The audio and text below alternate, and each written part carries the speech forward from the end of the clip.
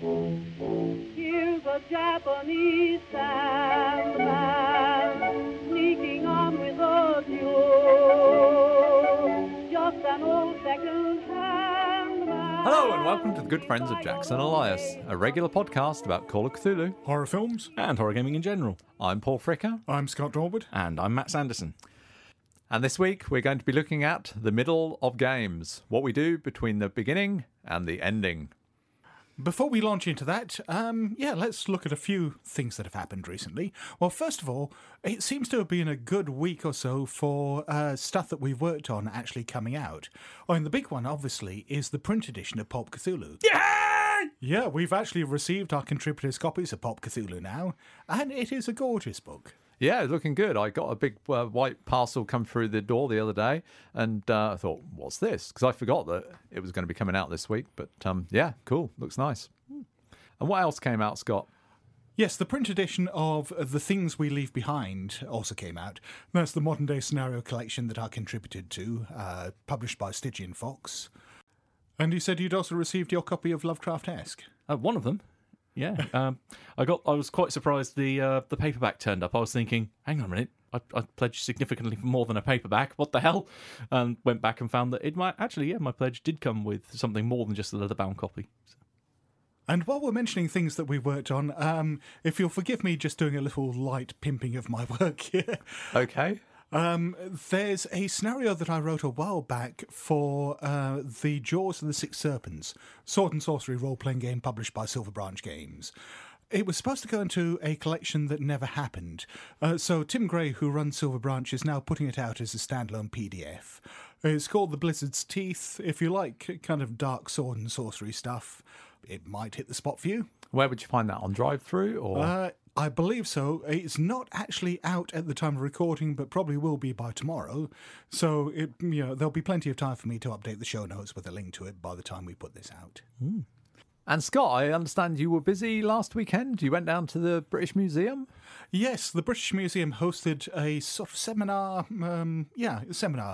or series of seminars on the folk horror revival.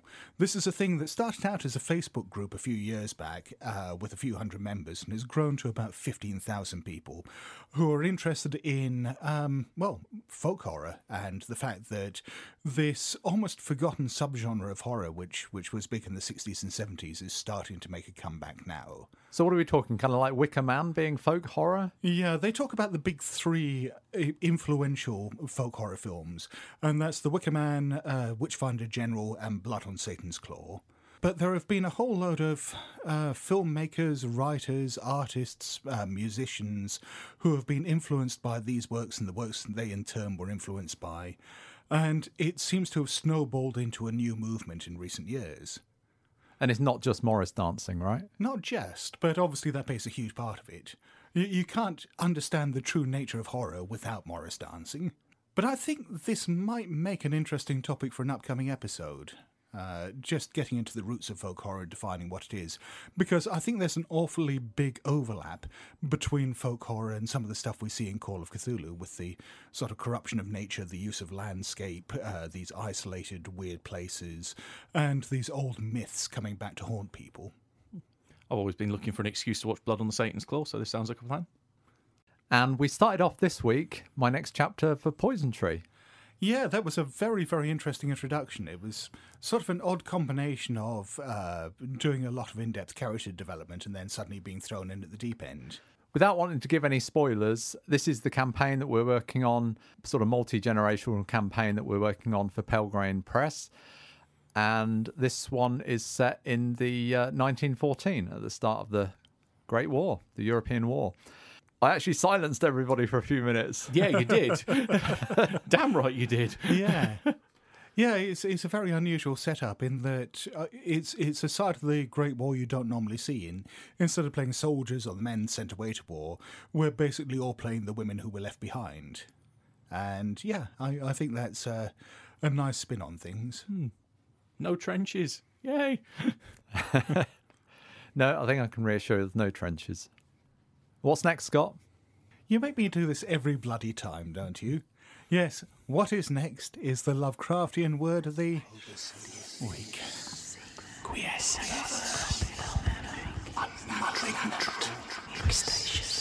And now, the Lovecraftian word of the week. And the word is, Matt? And this week it is... it's almost just like saying me. Decadent. An adjective? 1. Being in a state of decline or decay. Okay, maybe not me. 2. Marked by or providing unrestrained gratification. Self-indulgent. 3. Of or relating to literary decadence. But it's also a noun. 1. A person in a condition or process of mental or moral decay. 2. A member of the decadence movement. See above. This really seems to sum up the ideal attributes for a Call of Cthulhu keeper to me, but... Well, yeah, I mean, the game's been out for 35 years, so those of us who started out with it are definitely in a state of decline now. Well, I was thinking the process of mental and moral decay. Speak for yourself, monkey boy. I'm fine. Twitch. But I recall this word being embraced by a team on The Apprentice. You know, at the start of The Apprentice, the two teams have to come up with names for their teams, and it's usually things like energy and words that kind of sum up sort of a positive thing. And one of the teams came up with the name Decadence because they saw it as a very positive thing. They sort of see it as a word meaning kind of luxuriance and wealth. Yeah, I think the reason for that is the more common usage these days is probably the self-indulgent, self-gratifying version rather than being in a state of decline or decay. Yeah, I wonder how much of that turnaround came about as a result of the decadent literary movement and artistic movement back at the end of the 19th century. So at the turn of the century, later 19th century, early 20th century, there was an artistic decadent movement with people such as Oscar Wilde. And initially, this term decadent was a term that critics used against the movement as a negative, but the artists and writers that were part of that movement actually embraced the term decadent as a badge of honour, and the movement became known as the decadent movement. And that probably has more to do with the rehabilitation of the word, the fact that we tend to see it, well, maybe not in the positive light that you were talking about with The Apprentice, but as a sort of naughty word rather than, a way that you'd really denigrate someone. Lovecraft, on the other hand, did use it very much in a denigrating way. Lovecraft, being sort of the classicist he was and being very much against the modernist movement, I think he tended to see modern life as being decadent, this slide into decay after this imagined golden era that had passed. And he definitely used it in application to the old ones quite a lot, the older things in Mountains of Madness, when they're looking at the sculptures on the bas-relief on the walls. And he talks about the decadent stage of their artwork sort of falling into decline and so on. That really struck me when I first read that. And this all seems to very much play into Lovecraft's Gothic roots again. This is a word that I can imagine, being probably more associated with Poe than with Lovecraft. Mm-hmm. With, for example, stories like The Fall of the House of Usher, which I see as being a classically decadent story. Yeah, I was just thinking pretty much exactly the same thing. Yeah, and so Lovecraft, at least in his early tales, built very much on Poe. And so I can see this sort of Gothic and Poe influence leading to his embrace of decadence, to the extent where he used the word decadent 32 times in his fiction, mostly as an adjective. And one of the big ways in which Lovecraft used it was in a sort of classist way, really, in that when he's referring to poor rural folk or what he refers to, you will hear in one of the upcoming sound bites as white trash, then he is fairly free to use the word degenerate about them and their lifestyles. So he's classist as well as racist. Hey. And in this instance, in the quote that Matt's about to read, he mentions Native American people, and that phrase caught my eye. But he's not talking about American Indians and the Native American tribes that lived in the Americas. He's on about just American people. Well, I think specifically white people. Yeah. So should we look at that quote and how Lovecraft used the word decadent in his writings? Indeed, from Beyond the Wall of Sleep. Among these odd folk, who correspond exactly to the decadent element of white trash in the South, law and morals are non-existent, and their general mental status is probably below that of any other section of the Native American people. And from the Dunwich Horror. Less worthy of notice was the fact that the mother was one of the decadent Whateleys, a somewhat deformed, unattractive albino woman of 35, living with an aged and half-insane father about whom the most frightful tales of wizardry had been whispered in his youth. And finally, from At the Mountains of Madness. It was probably sheer irrational instinct which made us dim our single torch, tempted no longer by the decadent and sinister sculptures that leered menacingly from the oppressive walls, and which softened our progress to a cautious tiptoeing and crawling over the increasingly littered floor and heaps of debris.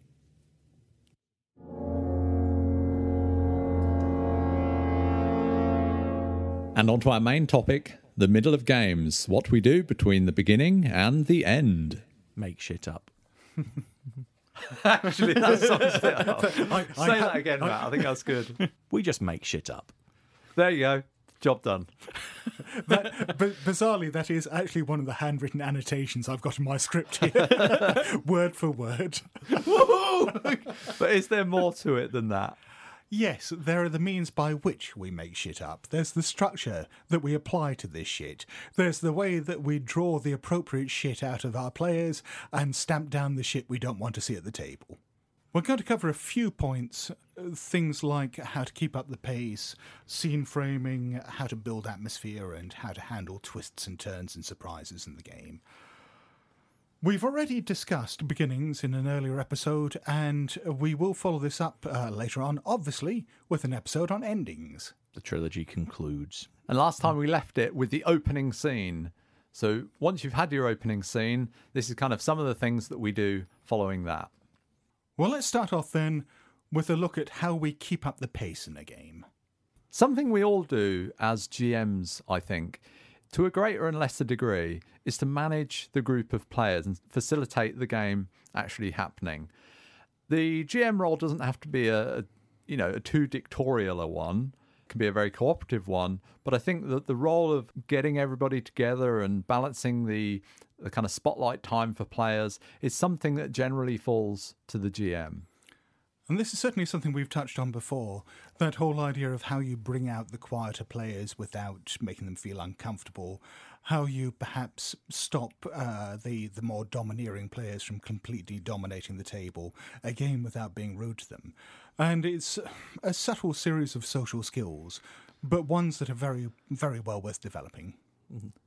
Yeah, it's one thing I always do. It's always at the forefront of my mind of keeping an eye on who's the quiet one at the table. Because they're usually the ones I will throw a curveball at or throw some juicy stuff at to help try and bring them more to be more engaged at the table. And you kind of see how they respond, don't you, as players? And if you get the impression they want to kind of sit back and not do too much, then you maybe don't overly push them, but you give them the in if they want to take it. Yeah, exactly that. So following the opening scene, generally I don't have like a subsequent scene defined as such. I might have a range of things in my mind that they might go on to, but often it'll be the case that I'll put the ball in their court and say, okay, well, what are you doing next? And the opening scene is kind of designed to somehow introduce a mystery or introduce what's happening in the scenarios so that the players can take the lead then and decide where they're going next. If they decide to split up, as is often the case, I think one thing that one has to do as a GM is keep a clear idea of who is where. Mm-hmm. There's a tendency for some players to want to be omnipresent, and wherever you sort of say, okay, well, you're in the bedroom now. Oh, yes, I'm there, and you guys are down in the cellar, and that player's down there as well. And at some point, you've got to sort of say, okay, well, where are you, and where are you, and kind of keep a tight rein on things. Your bilocation is something that got a lot of people burnt as witches. I mean, sometimes I'll go to the extent of actually having a map, like a floor plan, and counters, or just writing on a dry whiteboard to just keep track of where people are. Take measure to make sure how far they can move. Well, not that degree. 5 foot strike or whatever it is. Yeah. One of the things that I think can really bog down a game is if one or more players doesn't feel engaged with what's going on.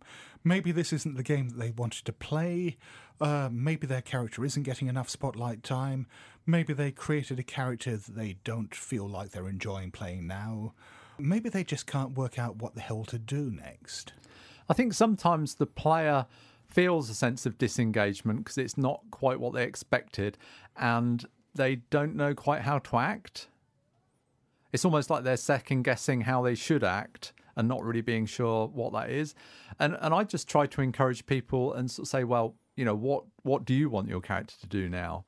Yeah. And they might feel that it's kind of going against the scenario or going against what's expected of them. Yeah, I mean, actually, that's a really good point. This is something that always boggles me when I'm running particularly convention games, but to a lesser extent other one-shots and maybe the occasional campaign, which is, you know, if the players come up with a cunning solution to a problem or something like that, and things go in a somewhat unexpected direction, I will quite often get players coming up to me afterwards saying, "Oh, I'm sorry about that. I hope I didn't break the game." Yeah. This is what I GM for. You know, if it had just gone exactly the way I'd envisioned it, or it was written in the scenario, then I'd be bored. No, thank you for making it interesting for me. I think you're really good at this, Matt. I think when I've played in some of your scenarios, and then I've read them afterwards, and I think, oh, we didn't do that. And I think the best games I've played, well, not necessarily the best games I've played, but some of the most fun games I've played, I've had the impression that we're playing the scenario that the keeper or GM had kind of got planned. But then afterwards, I realised that, you know, I talked to somebody else who had been in that same game, you know, in a later slot. And they say, oh, you know, we didn't do anything like what you did. And I'm like, oh, okay. So the scenario was quite different. So you're quite willing to embrace things and go with them. And I guess the tip here is not only to kind of go with what the players are doing, but not give the impression to them that they're actually deviating from, you know, whatever scenario you've kind of got planned. It's one thing that I've been very conscious of when I've been doing scenario design for the last few projects I've worked on, that try to set up just situations and then throw in elements that can disrupt them along the way or potentially nudge them one way or the other. But it then makes it a lot more interesting for me, pretty much as echoing what Scott said, that I don't want the same bloody A leads to B, leads to C, leads to D that, for a scenario to be run 15 or 16 times over the course of several conventions. I want something to happen differently every time for me to react and bump against all the stuff that they throw at me. That's what I love. My experience of being a player in, let's say, an ongoing campaign, sometimes it's apparent to me the choices we should take to stay in the campaign. And that feels like I'm just kind of metagaming it and not really doing what I want to do, but I'm kind of doing what I feel we should be doing to stay in the campaign. And, you know, I kind of feel like I'm being kind of herded in that direction. Whereas in the best games, I feel that there are no blinkers. I can just go whichever way I want. I feel like it's a character-led game, a player-led game. Thinking of one instance, though, that option where you have every angle that you could go down, it's from personal experience as well. I remember it suddenly makes getting a handout and realising, holy shit, we found the right path, all the more enjoyable. Like when we played a campaign that you were running, Paul, and it was the first time we'd seen a handout in 2 months, it was, holy shit, we've done something right. I guess often it's an illusion for the players to think they can do absolutely anything. Well, to some degree an illusion. They kind of can do anything they like, but there's usually, you know, within a scenario, a limited palette of things that they might kind of fall into.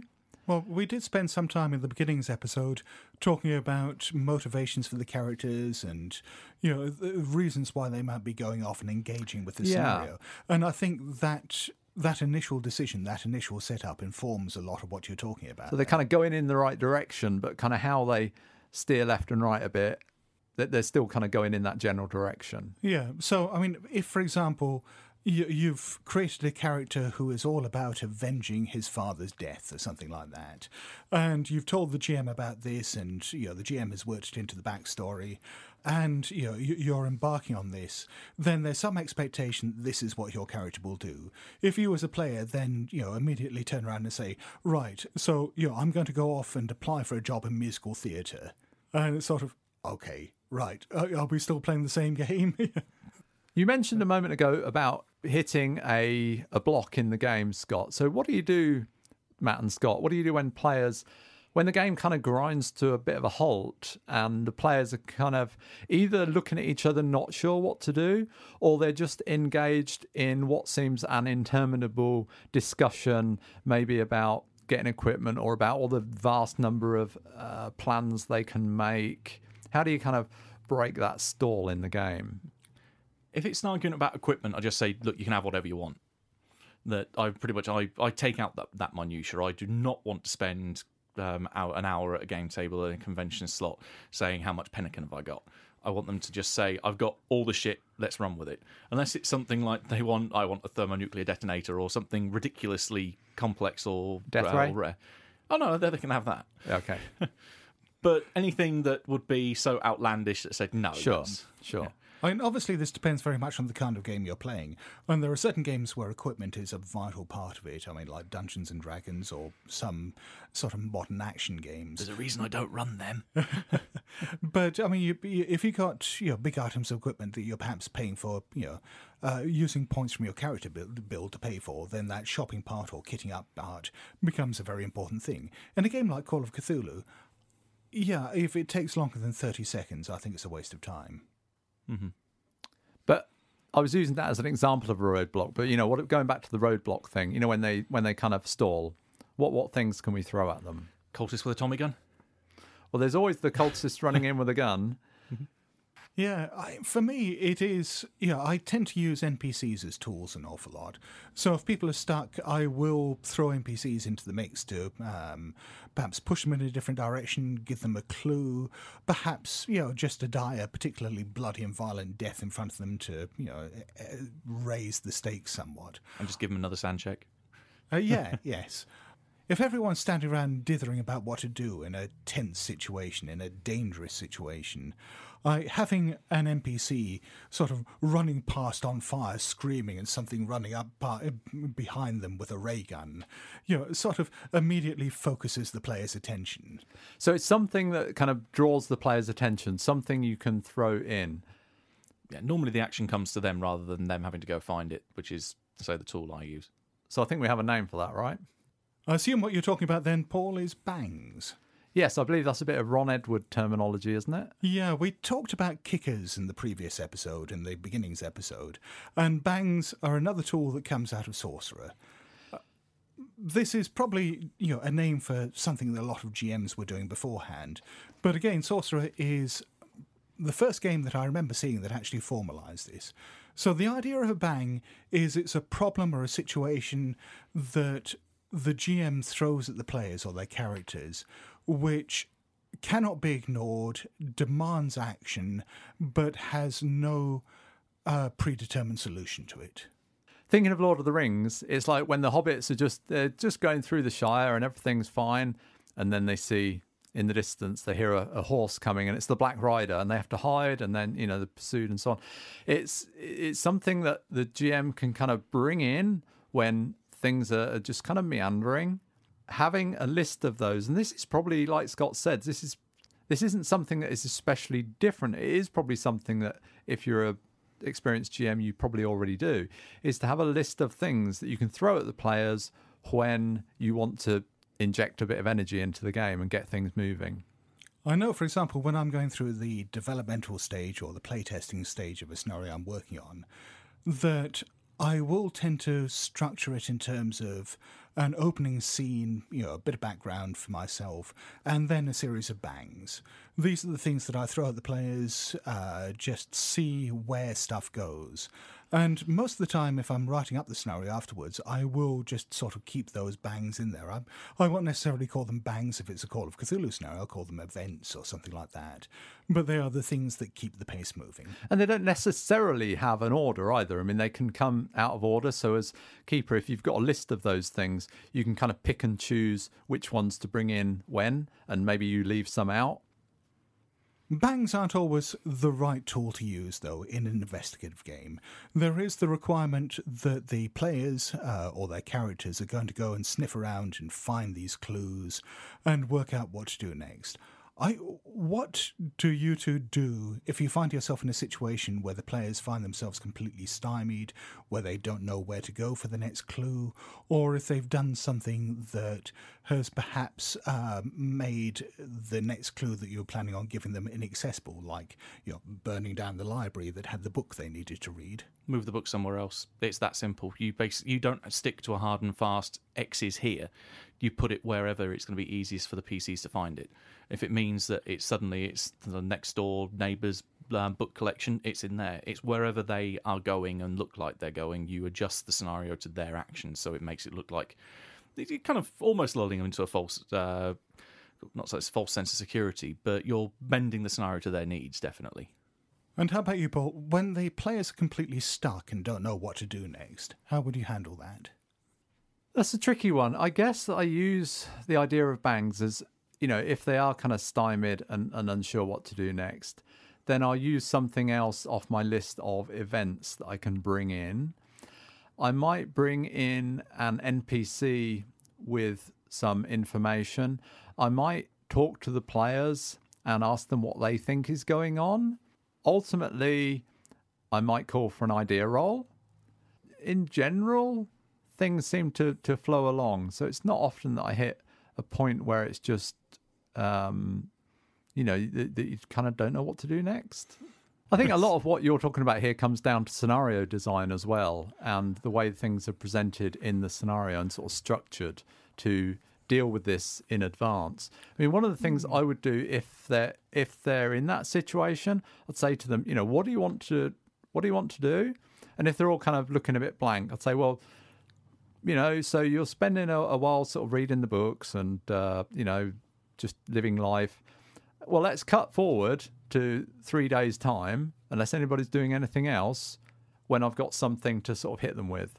So I'll just sort of move the action forwards because, they don't seem to be doing much. So if they've holed up in New York in an apartment doing research and not really sure what to do, then, be ready to... You don't have to play through every minute of every day. You can say, okay, well, 3 weeks have passed. Here's what's happening now. I think that takes us on nicely to the idea of scene framing. But before we do that, just to double back, I disagree slightly with what you just said about that being part of scenario design.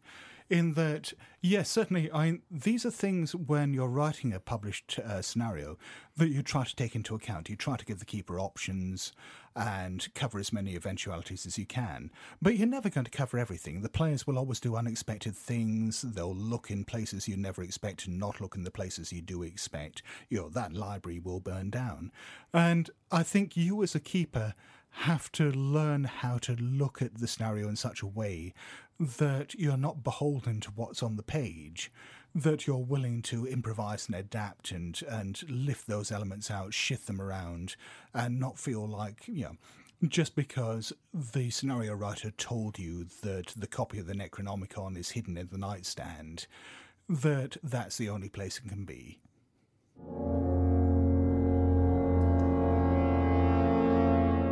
And now, let's take a look at what we mean by scene framing. It makes me think of Casino Royale with Daniel Craig when he's driving along that road and he flips the car and, I guess he's blacked out or whatever. And the next scene, if you imagine your character, that's your PC. As I recall, correct me if I'm wrong, but the next scene... He's been taken captive, he's in a cell, and he's strapped to a chair with the bottom of it cut out. I've got an itch. Being tortured for information. And that's some pretty hard scene framing for the GM just to say, okay, well, you had a car accident, you black out. Okay, you wake up, you're in a cell tied to a chair. Yeah, scene framing it covers all sorts of things. It can be that really hard scene framing you just talk about. It can be something more gentle. The simplest form of scene framing for me is just, the GM saying to the players, right, what do you do now? That is a sort of scene framing.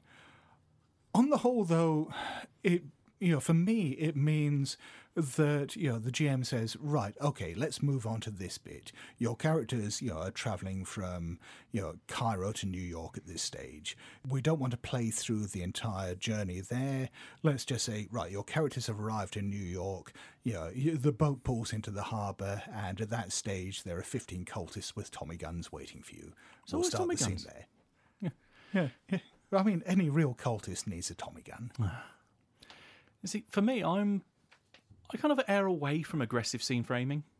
It's something I find with the likes of Primetime Adventures, where it's definitely scene, that it's got a bit too much of a disconnect for me.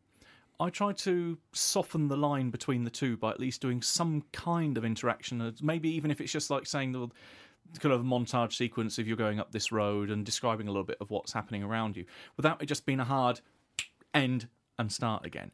It seems to break flow far too much for me. I like to at least kind of lead them in slightly and make it feel more cohesive as a string of events that take place. About scene framing, I think if you are a GM, you do scene framing. And whether you do it collaboratively with your players and ask them, what are you doing next? Where are you going? Are you going to the library? Okay, well, you go to the library. It's, it's an old brick building on the edge of town, and, there's a nice old librarian, and you start describing the place. You're framing the scene. Or they might sort of say, well, I'm going to my house. And you might ask the player what it's like, in which case the player is kind of framing the scene there. So it's partly about describing the situation, which we always do, and that can be the GM or a player. And it's partly about describing, what the NPCs are doing, what the PCs are doing, what position they're in. And that can there's a big, broad scale of that. It can be very gentle and collaborative to very hard and definite. And the kind of like, I would say, hard scene framing is often what we have as GMs. We have the most license to do at the start of the game with an opening scene, particularly if we're doing it in medias res. So the opening scene is you just witnessed a car crash, and your car is skidding towards the car in front of you. What are you all doing? That's kind of like, that's hard scene framing. But you kind of have a license to do that because up to that point, the players haven't had any active voice in the game. So it's quite rare, I think, in most games that you would repeat that hard scene framing. I'd say one argument for not necessarily hard scene framing, but more direct scene framing than what you were talking about, Matt, is I think this tends to happen more with one-shots than campaigns. But the number of times I've seen groups of player characters or investigators who basically seem to operate like sharks. They never stop moving, they never sleep. And you start the situation off, you start the game off, and it's, right, okay, we'll go off, we'll do this, we'll do that, and so on. You say, right, okay, you've done these things, it's getting around to 1 a.m. What are you doing now? Okay, well, now we'll do this, that, and the other. Okay, after taking our amphetamines. Yeah, exactly. And they never stop to sleep or eat or interact with anything in their normal lives, or... They're all Jack Bauer. Pretty much. And I don't know, again, this doesn't really work for me. And it also makes it very difficult sometimes where you've got a scenario where you've got events that play out over a few days or something like that, and there's a bit of a timing track, and the players all want to do everything now. And there's no opportunity for the suspense to build, there's no opportunity for events to unfurl. And I think by using more aggressive scene framing and saying, right, you've done this, okay, right, now it's the following morning, your characters are all well rested, bang, then this happens. And you can facilitate that with your group, not by, and we were using the term aggressive scene framing, but not unpleasant and confrontational, but by saying, okay, well, is everybody okay if we move on to the next day then, and maybe cut out some stuff, and we're, at the dock and you're getting on the boat, or, so you're moving it on to, almost like you're moving it on to the next bang on your list, the next event on your list. Yeah. So you can ask the players, maybe, okay, should we cut to the scene where you're arriving at the old mansion? And then you can throw in, does anybody want to have done anything before we get there? And just give them the in to sort of say, oh, yeah, I wanted to pop by the shop and get, something. A shotgun. Usually, yeah. And dynamite. Yeah. What self-respecting investigator doesn't go anywhere without dynamite? Come on.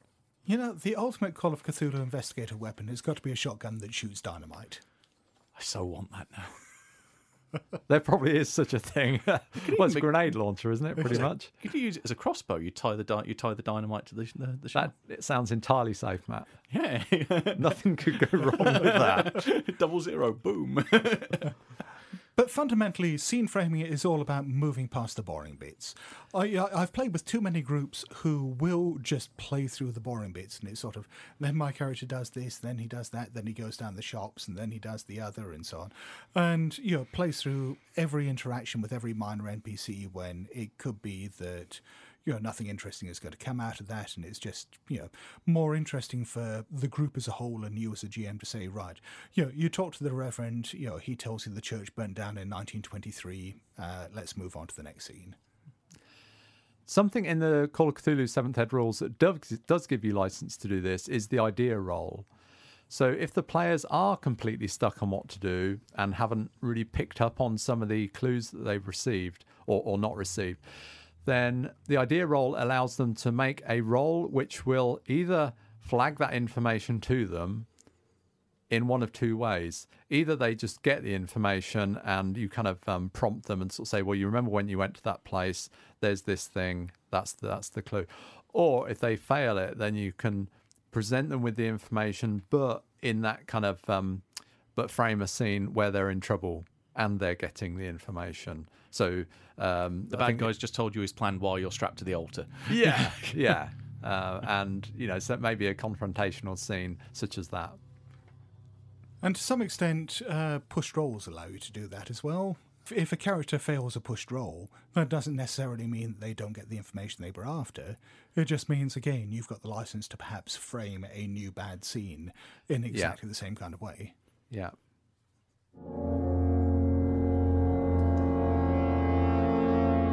And now we look at building and maintaining atmosphere. So what's the biggest thing that can actually break the atmosphere in the game? Can I go for a fag break? Yeah? Yeah. And people looking at their phones, people unwanted humour, kind of, going too far. A bit of humour is okay, but if it kind of really deviates from the tone you're looking for. Monty Python quotes. Yeah, that's a big thing. It's a really difficult balance to hit because humour and horror will always be kissing cousins. And every group will have moments where something that should be nasty happens at the table and they'll just laugh about it just because that is what human beings do. There's a huge difference between that and, sitting there quoting Monty Python or Terry Pratchett or whatever, and just taking things off topic. Unless everybody's doing that. But it's kind of like handling... Does this come down to how you handle somebody who's not really meshing with the rest of the group? Yeah, I think it's a big part of that, and there's certainly scope for having a conversation with that person afterwards and just sort of saying, is this working for you? Is this the right game for you? I think also that it's worth sort of perhaps sometimes having that conversation with everyone up front. Because for horror games in particular, atmosphere is such a delicate thing. I don't think it matters quite as much with other genres of RPGs. But if you're trying to build that sense of dread and horror in an RPG, you want to try to avoid digressions, side talks, jokes as much as possible, letting the players know that up front, and perhaps, even every now and then just speaking up, sort of saying, oh, yeah, actually, can we keep this on topic, will go quite a lot to building that tone. But I would say the key thing there is not to try and do it in the game, try and do it, during the game, but kind of just step out of character for a moment. Step out. Yes. Don't do it through an NPC. Do it, as you talking to the players and say, okay, can we just drop the game for a moment? Is everybody happy with how it's going? Kind of like you said, Scott, but I think trying to gauge whether people are on board with that, because sometimes it doesn't take that much for somebody for the penny to drop and sort of say, oh, actually, no, I'm being a bit of a dick here, and everybody wants to be more intense about this, and actually I do enjoy that too. If the player's not minded to do that, then don't try to fix everybody. Well, no, it could be that they're just the wrong person for that game. Yeah. They want something more lighthearted, and that's just not what you're trying to do. Yeah. And also, you put me in mind of one of the best bits of RPG advice I ever read, and it was on the forum some time back. But it's a very, very simple bit of advice that I think, should be in every RPG book, which is don't try to fix out-of-game problems with in-game play. So, if someone is, being digressive, being a bit of a dick, doing things that you don't like, don't try to punish them with game mechanics. Don't get NPCs to kill them and take their stuff. Oh my God, punishing your players. Yeah. I've heard that phrase used seriously a number of times by other GMs. And I just think, what? I can think of a few instances in various LARPs that I've played where it's people have said, well, resolve it in character. I'm thinking, no. If I want to resolve it, it'll be like a baseball bat to your face. It's not the kind of problem that you're going to solve in a game. This is different. I think all I can do is bring this topic up. I can't suggest answers to you, the listener, if you have this problem with people in your games. It's something you have to sort out as human beings. The one bit of advice I would offer is just reiterating something I said a moment ago, which is not every game is for every player. And just because you've got a group of friends who get together to play an RPG every week, you want to switch over to playing Call of Cthulhu or another horror game, something that's very atmosphere heavy. You may find there's one player there who doesn't like that. So, I mean, the solutions are generally put up with the fact that you've got one person who'll break the atmosphere the whole time, play a different game, or just say to the person, while we play this for a couple of weeks, do you mind sitting out? I mean, that's a very difficult thing to do and might make the person feel excluded. But if it's going to make the game more fun for everyone else, then it's an option. I guess if you feel this is an issue with the group, that they're not really getting the way you want to run it. If it's not, particularly if it's not your regular group, if it's a bunch of people you don't know so well, or even if it is your regular group, I suppose, and it becomes clear to you as GM that they all want to play it in a different kind of way to how you're doing it, just try and adapt to them. Yeah. If they're all in for a light-hearted kind of fun game, even the grittiest, most unpleasant kind of horror scenario can probably be hammed up a bit. Oh, dear God, yes. We've talked about some of the things that can break that sense of atmosphere, but how do we go about building it up? I think it's partly, for me, through playing the NPCs and drawing the players into the game. So, I mean, I'm a big fan of speaking in the character's voice and encouraging the players to do that as well. And rather than asking them to do that, I'll engage, I'll describe an NPC sidling up to them and talking to them, trying to just draw them into the situation. And I think for a horror game in particular, having something that's a bit off about that NPC, I've certainly found myself freaking players out at the table with bits of NPC description that didn't necessarily have anything to do with the horror that was going on in the game.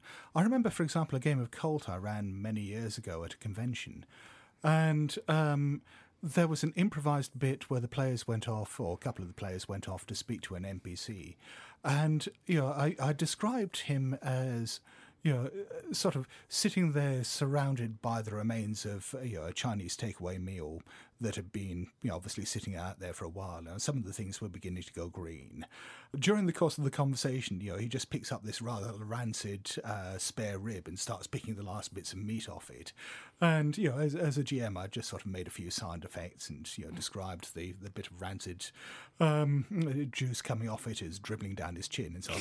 And I think that invoked more horror in the game than any of the nasty, visceral stuff that came later. The disturbing thing was that you were using a real-life prop, though, Scott. And, picking up that 3-week-old spare rib and chewing on it, that was going to turn anybody's stomach, really. I keep one in my pocket at all times. Yeah, can you put that away, please? It's where the marrow starts leaking out at the end of it that you really...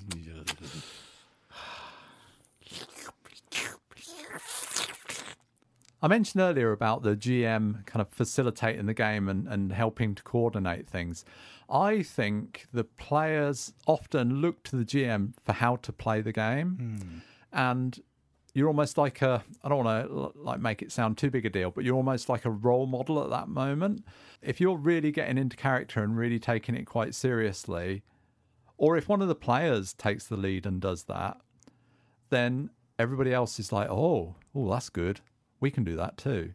Whereas if you just keep it light and just describe everybody in the third person, then the players will kind of tend to do that as well.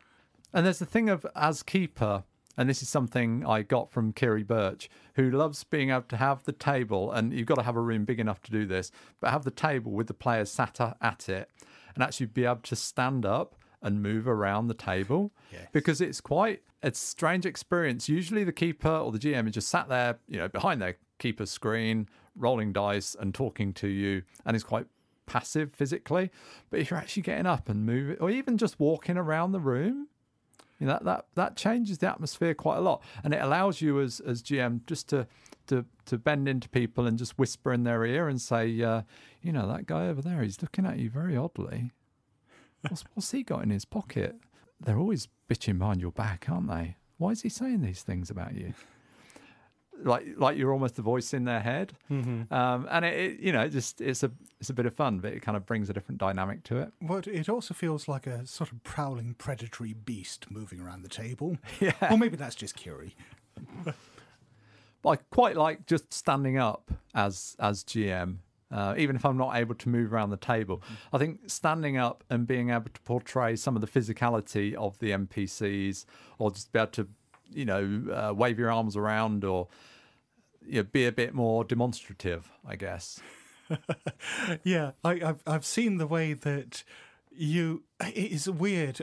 When you play characters who have got accents, Paul, your body language changes completely, and your hand gestures become more emphatic. They're flying around. Your hands are flying around like frightened birds, and I don't know. There was at some stage where you were attempting to play, I think, a character with a Glaswegian accent, and you were getting so manic with your hands that I thought you were going to end up punching me in the face.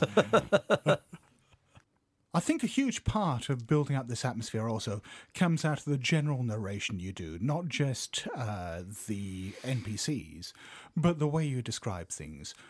Paul, earlier, you were talking before about the way you set up a scene by describing the location and some of the details and so on around there.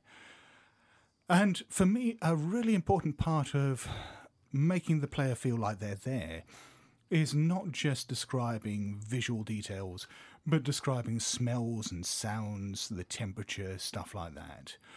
I actually don't think I'm very good at giving in-depth descriptions of locations. I'm not sure that I do it that much. It's hard for me to assess how much I do it, but I think I kind of give hints of it, because when I'm playing in Matt's game and Scott's game, I feel they do it a lot more than me. They do a better job of that. But I kind of feel that I have a kind of mental image of the location, and I'll throw in a few things. And I kind of wonder if my players paint that picture based on a few hints, and it might be that each one's kind of got a different picture in their head, and that's fine. And I know one of my players has talked to me about some of the images that she has in her head as a player of the scenes in the game, and they stick with her for ages, and they're very vivid. I don't tend to visualize the scenes in my head that strongly. I think not in that way. I get a kind of a sense of atmosphere, but I don't really see like a picture in front of my eyes. When I'm creating places, I do tend to imagine them very, very vividly. I use a couple of different techniques for that. One is just pure imagination, imagining myself in somewhere that's a bit like I described. A much easier way of doing that is simply particularly if you're improvising locations, is to draw upon places you've been. If you're going to have a scene that's set in an old house or something like that, think of an old house that you've been to. Use the rough floor plans, the depictions of the crumbling wallpaper, and perhaps mouse droppings on the ground. The faint smell of mould and rising damp. The way that the windows rattle slightly in the wind. And these elements, that you're remembering from the place you've been, will gradually bring that place alive for the players. One thing that a good friend of ours, Todd, used in one game that he ran for us a little while ago, where he used the concept of an unreliable narrator, which is where certain things that you present at the table aren't necessarily exactly what they should be, but then there's a reason for that. When it comes particularly to Cthulhu, the descriptions I give that result in a sanity check, I'm getting into the habit more of asking for the SAN roll first before I do any description. So, for instance, so the player says, I want to go into that room. Okay, you open the door. Give me a SAN check. And then depending whether they succeed or fail will very much tailor the description I give to them. Because if they fail it and are under a delusion, there's your grandmother sat in there making a cup of tea. Yes. And if you pass it, maybe you rationalised or downplayed some elements of it. Yeah. Or just even you didn't see certain aspects of it. Right. Case in point with a game that we recently played, you're walking down a path and out in the countryside and you start looking around, you could see a tree over in the distance. You pass that sand check, it might be a dark young. But that will obviously tailor the description. And something that I know Scott particularly favours is regards to names of beasties. I can't think you ever use them, do you? No, I never use the names of creatures at the table. I will also try to stray away as much as I can from canon descriptions. Again, I'll give vague sensory impressions. So, for example, if I'm describing Amigo, I may describe, something with too many limbs moving around a bit strangely, the occasional glint of light off something black and shiny, a buzzing noise or something like that. But I won't go into a full-on description of it. Because apart from anything else, I'd like to think that in a situation like that, where you are confronted by something that just could not possibly be, something that is an affront to your senses and your conception of reality, that you wouldn't be sitting there sort of calmly cataloguing every detail of it, that there would just be certain elements of it that jump out at you, and your mind at that stage would just try to shut down as much as possible. And saying it's got lots of legs, suddenly my mind, if I'm frightened of spiders, then my mind jumps to something about, spiders. And it's just enough to kind of trigger some primal fears, I think. It doesn't need to be in-depth description. And another advantage of not going too in-depth with these descriptions, particularly when it comes to violence, if you go too over the top, it can tip over into being silly and ridiculous. And again, if you're trying to avoid things being too funny at the table and that release of humour, then there's a bit of a difference between describing someone getting stabbed and them feeling cold and trying to work out why their clothes are suddenly wet and that searing pain that's beginning to build up, or describing how suddenly their stomach splits open and all their entrails are down on the ground and they're thrashing around like a fish. The latter one could work in certain games, and I've certainly have used descriptions like that, but it could be so over the top that it ends up provoking unwanted laughter. And when it comes to maintaining atmosphere, part of that to me is maintaining the mystery.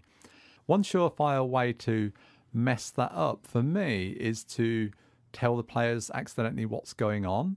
So sometimes I'll get to the point where I'll ask the players for a recap. Maybe if it's an ongoing game, we're at the start of the next session, I'll ask the players to do the recap. Because if I tell them what happened last week, sometimes the penny will drop, because I'll describe what was actually going on and inadvertently tell them things that they hadn't actually figured out. And I want that sense of mystery. Or that you highlight something that you think is particularly significant, but they may have otherwise missed. Absolutely. And they will sometimes highlight things that I've forgotten. That might not be essential to the plot, but if they mention it, then I can maybe draw that in again and build on it. And I think that word reincorporation is a big tool in the GM's armory. If you've had some creepy old NPCs, or any NPCs really, that you've already established, if you can bring those in again later in the game, that's much better than just creating new NPCs. Because A, it's kind of easier, and B, it provides a sense of continuity of building story, and the players will recognise that NPC, start to develop some kind of relationship or memory of them. No, I love doing that, laying seeds at the beginning that seem fairly innocuous and then have them come back later as a more significant factor in the game. Something I'm quite a fan of in game to sort of keep the atmosphere and mystique going is taking players to one side. If you're going to do that, I tend to try and keep that to as brief a time as possible, because it does mean leaving the room and leaving the group.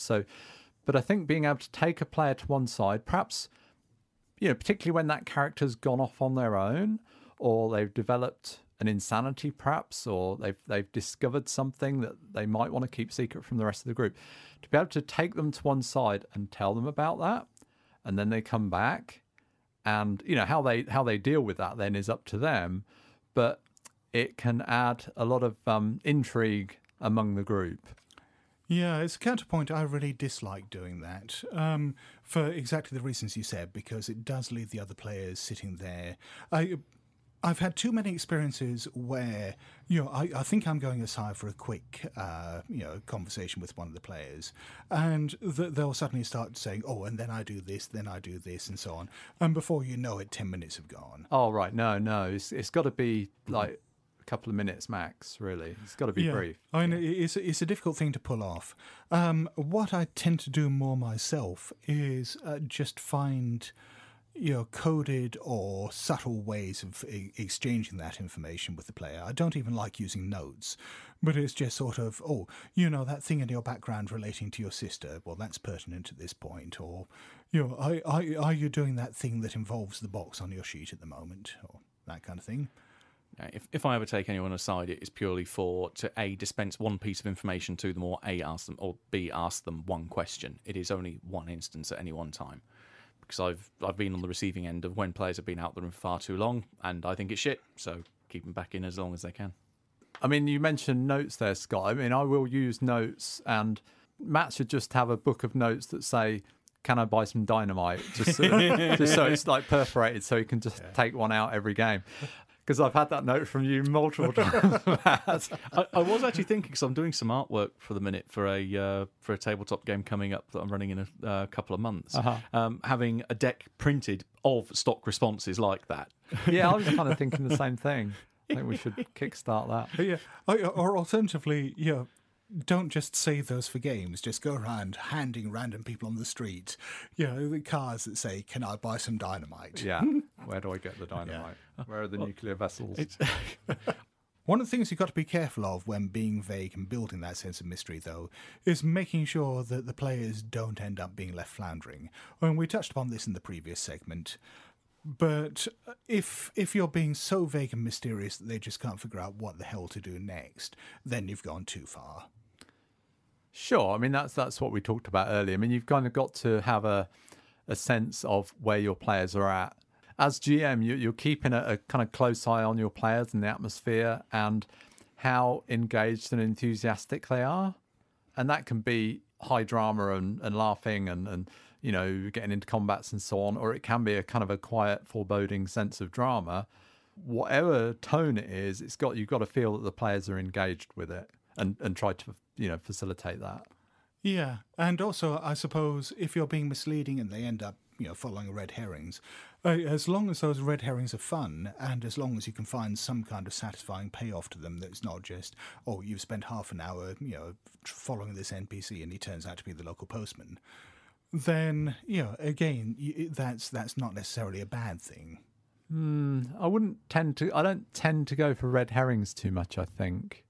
Yeah, I mean, sometimes I will say, particularly if it's a one-off game and the players are looking like they're going to be following up some red herring which isn't going to go anywhere, I will going back to scene framing again, I almost sort of say that, okay, well, you follow this guy for a while, he goes home, it soon becomes apparent to you that actually he's nothing to do with your investigation. Let's go back to what we were doing a few minutes ago. So I'll kind of try and curtail that sometimes. But I mean, if it looks like it's going to develop into something interesting, then by all means go with it. But I guess I'd do that in terms of both conservation of time and interest. Well, we're talking about building atmosphere here. How do we actually actively build up that sense of dread, of foreboding that things are not going to end well? For example, personally, the one thing that I'm probably more of a fan of, particularly in one-shots than anything else, is that feeling of things spiralling out of control. That perhaps, the player characters find themselves in a neutral or fairly bad situation to begin with. But then, things start going wrong. They start realising the scope of the problem is worse than they thought. They realise that they're in more trouble than they realised. And these problems just keep building up and escalating. And they never have a chance to feel safe. They never have a chance to feel like they're in control of the whole thing.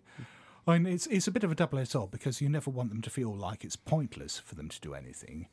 But at the same time, if they feel too in control of the situation, they feel like they understand too much about what's going on, or they know, precisely how to solve the problems that they're faced with, then I think that robs the situation of any sense of horror or dread.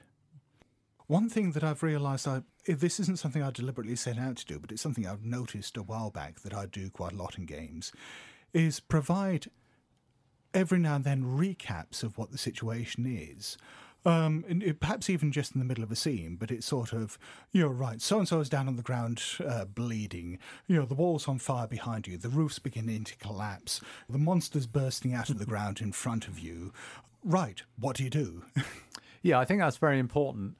And that's something I do as well, is that recap thing. Because I know as a player how easy sometimes it is to get distracted, particularly you've got your character sheet, particularly if there's information on it. Maybe you're looking at that, you're not involved in the scene, and you're not paying 100% attention to what's going on.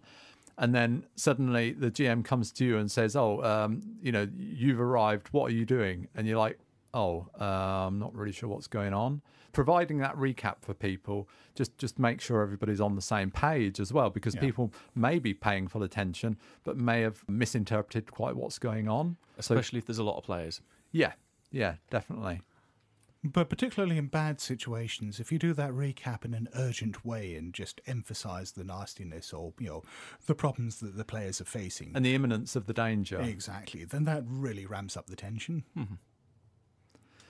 On perhaps a lower key setting, one of the things I tried to do, we're talking about mid-game, so this can be in Call of Cthulhu, the kind of investigator phase of play, whereby we're trying to build the player background, the character background. If there's a break between like one chapter and the next, or an extended period of downtime in the game, tried to get the players to talk about what their character is doing. There's a mechanic in Call of Cthulhu for recovering some sanity. Tried to get them to narrate a little scene about their character, and just builds on the character background and makes them feel a bit more invested, portrays their character a little more clearly. Another thing I'll tend to do, if details come up in play which are questioned, so it's 1898, is it likely this house would have a flushing toilet or running water or a telephone? Who is on the throne? Who is Prime Minister? Sort of minutiae and details, unless they're kind of key to the scenario, then rather than kind of somebody getting their phone out and looking it up and getting into a discussion about the pros and cons of this thing, it's just a game. So I'll just sort of say, well, I'm not really sure if that would have been the case, but, unless anybody disagrees, let's just go with it. Yeah. And a similar kind of thing, I think, comes up with rules discussions as well. Yeah. With Call of Cthulhu, I think partly because I've played it for so long, even with 7th edition, through the various playtests, it's sunk in enough that, it's everything I need to know is in my head. So as Keeper, I pretty well never have to look anything up. Every now and then I'll have to perhaps use a table if I'm rolling for a random bout of madness or something like that. So I'll keep the Keeper screen there just as a quick reference. But most of the time, I try to avoid stopping for anything to do with the rules. It's not that I don't use the rules, but I don't want to get bogged down in rules discussions. And I've seen this happen in other games, particularly at conventions, but games I've played online or recordings of games I've listened to online. And, for me, few things bog the game down quite as much as discussions about, do you think there should be a hard or an extreme roll, or does this particular skill apply here, or does that, or, are you sure that gun does quite as much damage, because I think you'll find the caliber of ammunition in it is this, and so on. Particularly by the time you get into a couple of players arguing over it and the Keeper trying to, keep everyone happy and stuff like that. You've just killed any tension you've built. Yeah, there's one scene which has stuck for me even years ago that it happened in a LARP game I was playing. One guy did he actually came up with a really nice player-driven plot that he'd been culturing and cultivating and so on, and then did a big reveal with it. And the very first reaction that came out of one player's mouth was saying that power doesn't work like that. And it instantly, it just instantly killed the mood. Yeah. Don't be that player. Just don't. And one final tool I think is very, very useful for keeping that sense of tension going is time pressure. And this can be the in-game time pressure of, you know you've got to try to finish the game within 3 hours because that's how long before you have to head off and go home and go to bed for work the following day. Or it can be the in-game one of, we have this deadline, the world is going to end at midnight and we have to stop the ritual to do this. Yeah, in one instance, I actually had like an egg timer, and I turned it upside down and put it on the table because it was clear that something was about to happen, and the players are kind of talking about what they're going to do, and then one of them sort of looking at the egg timer and saying, "Is that important? What's that thing for?" And then they kind of clocked what it was, it's just something to engage and ramp up that sense of tension and drama. And if you do have players who are sitting there discussing their plans over and over again, and it's what do we do here or that or whatever, do treat that as in-character conversation. And if you do have that time pressure going, then just every now and then just remind them the smoke's building up in the room, or the ground's rumbling more and more, or the black shape at the window is growing larger. And sometimes cut through the waffle and just say, "Matt, what's your character doing?" And if he's constantly sort of saying, "Oh, well, I think we're going to do this, and in a minute we're going to be looking around here, and so-and-so might..." No, what is your character doing right now? Lighting a right stick of dynamite. Well, that's kind of the default position with you, Matt. But I think try and hone in, like zoom in directly on that action. Well, we've pretty well run out of things to say about the middles there, and we'll save the endings for another episode. The good friends of Jackson Elias now have a Patreon page. Think of it as an electronic donation box to help with the running costs of the show. The podcast will remain free and donations are entirely voluntary. Follow the Patreon link on blasphemoustomes.com. Thanks for listening.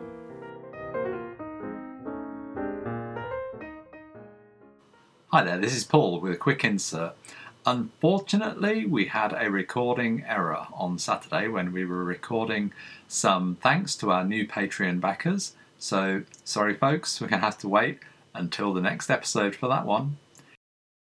I'd like to take this opportunity to remind you that the deadline for submissions to the Blasphemous Tome is quickly approaching. The Blasphemous Tome is our fanzine, sent only to backers in paper form. There's no PDFs of this one. If you wish to receive a copy, just go to Patreon and back us. Now, as we said in the last episode, we have initiated a competition. What we'd like from you is an entry. And what we want is to know what your most horrific, gross, terrifying monster could be. With these monster entries, we're really looking for you to go to town with something new and innovative that perhaps we haven't seen before. We want a good, flavoursome description of something horrific and frightening. We're not just looking for tentacles, although of course we're always looking for those, but we're looking for something that is truly terrifying in some way. Please send us your entries. You can contact us via social media. We're on Facebook, Twitter, and Google+. And I guess that means then it's time for... Ask Jackson. Well, once again, we as the earthly vessels of Jackson Elias are here to answer questions from our listeners. If you, at any stage, feel that you need Jackson's shining wisdom to blast away the dark corners and cobwebs of your ignorance, or just those troubling little questions that keep you awake at 3 a.m., then do by all means send them to us via the contact form on the website, via Google+, via Facebook, via Twitter, and let us know what you would like to ask Jackson. And our question this week comes from listener Rich August. Indeed. He writes, Dear Jackson, the last time we met I was attempting to disembowel you with a strangely shaped blade. Perhaps you remember me. I was wearing a particularly natty fez and trying to avoid looking too involved with the whole ritual murder going on. Until, unfortunately, the other blokes thought that meant I was waiting to deliver the old killing blow. The reason I'm writing is to apologise and ask after you. While I think there was fault on both our parts when we broke into your apartment and murdered you, you could have been a touch more hospitable, old chap. I admit we could have handled things better. I'm out of the old cult now, not that you'd know it, but they keep nailing things to my door and sending me the most thoughtful letters, written in a very sticky red ink, and wondered if you had any advice for an ex-cultist and what they might do to make amends. I've tried working with animals, but, well, old habits die hard on that front, and the chances of me being let back into the New York home for abandoned pets again is slim, so I'm in need of some activities. Can you help me out, Jackson, old man? Once again, apologies about the brutal slaughter and rituals, but, well, we were all young once. Repentant of New York City. Well, before we get into the advice, can I just remind all our listeners that disemboweling someone is largely considered a social faux pas and makes a poor first impression. Do not try this at home. You will save yourself an awful lot of apologies if you just simply do not go around disemboweling people. Makes me wonder what it's like moving into a cultist house. You know when you move into a house and you get all that junk mail? There's all these letters arriving for a Mr. Well, it doesn't say a name. A Mr. Repentant of New York City. Some guy, and it's just like, please come back to the cult. Here's an introductory offer, and lots of junk mail catalogues promoting curious-shaped blades and spell books. It also strikes me a little bit so close to home, thinking that cultists actually sound a bit like they have my day job. That I find various people move in the same industry sector. You find, where did you used to work? I used to work at this, insert competitor's name here. Oh, what about you? Insert another competitor's name here. Embrace the fact it is a very small industry stroke market. There are other gods out there. Find yourself a new one. So they have a kind of cultist CV that they send round to different cults. Yeah, I mean, he mentioned the word Fez, therefore, hey, friends, I've got the alphabet up on my CV. That's going to open a lot of doors. Might open some gates, maybe not so good to step through those. I am also encouraged by the fact that there is a path out of cultdom. So it makes it sound almost like there is a 12-step program for cultists, a way to sort of leave all the madness behind you.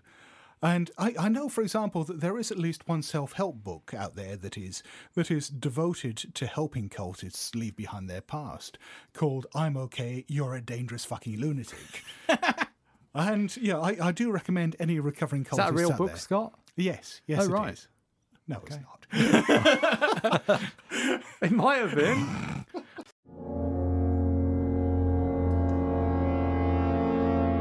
And our final thoughts. We've obviously presented an awful lot of options here for the keeper, an awful lot of tools that they can use to keep the momentum going on the game and keep their players on their toes and build atmosphere and so on. But if you had to distill it to one vital piece of advice for this, which one would you choose? I could do one sentence, maybe not one piece of advice, because it's double-pronged. Make shit up and roll with what your players throw at you. Done. I would say watch your players and make sure that everybody is engaged and having a good time. What about you, Scott? I suppose mine would be never let the players, or at least their characters, feel safe. Always make them feel like they're on the back foot and in danger, but never make them feel like there's no point in carrying on. Until there is no point in carrying on. Yes. But that'll be next week, right? In the next episode of The Good Friends of Jackson Elias, when we talk about endings and how we bring a game to a close. So until next time, it's goodbye from me. Cheerio from me. And farewell from me. Hello? BlasphemousTomes.com